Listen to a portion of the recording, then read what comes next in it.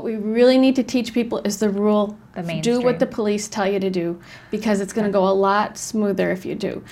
Okay. Yes, and that's another piece of that scenario is after the scene where in our movie, those were real young adults with disabilities talking to real police. So it was a very realistic. Not simulated. That's not a simulated. Real, that was real. Okay. And the scene was simulated, The scene, but the people were are real. Yeah. And the police did exactly what they normally do and say. That was not scripted. Okay. That was their thing. So that was an organic Yes. experience Yes. for them. So then afterwards in the movie, in every episode, we debrief it. We ask the police, why did you do this?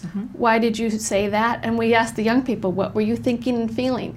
Because we need to explore those perspectives, because if we don't do that, then our young people can't generalize. Right. They would only know how to follow the instructions if it was about a shopping cart. Okay. But by exploring why the police do ask you to do certain things, or how you suppress the feeling of panic and stay where you are because you know you need to. We explore all that in the movie so that people can, apply it to their lives. And in addition to the movie, don't you have actual community training where you bring people in who have autism and they have an opportunity to actually interact with police officers, get to know their local police officers? Yes. Okay. Tell us about that. That's called a Be Safe interactive screening. Okay. So they're hosted by community organizations, and they bring me in. I travel all over the country doing this. I'd like to go to every state in the union and do this. So we bring the police and the disability community together, and it doesn't just have to be autism. It could be anyone with special learning needs. And we show scenes from the movie, and then the police lead activities with the young people out of the curriculum that I wrote that goes along with Be Safe. Okay. So for example, the young people get a chance to learn to ask for help. Okay. They learn about the police equipment and boundaries for not touching. Sure.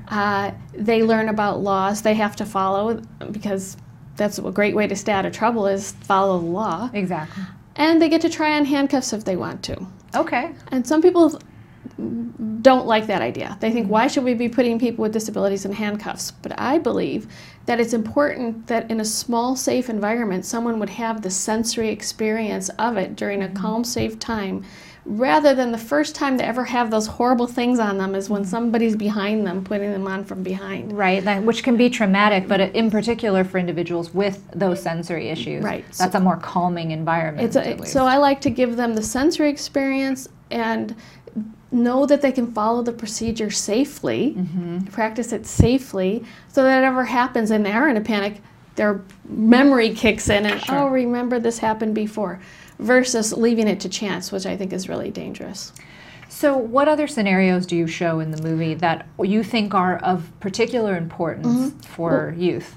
Well, one of the most important ones is called mistaken identity. And there's this guy sitting waiting for a bus, minding his own business, but there was just a robbery nearby, and the police think they found an armed robber sitting on this bench. Bus stop. Yes. Okay. So they treat him like an armed robber. They jump out of their car with their guns drawn, and he's like, what is going on? But he follows every command they give him.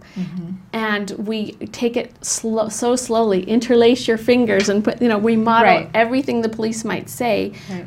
Sit down, cross your ankles. We show all these commands and how this boy follows them.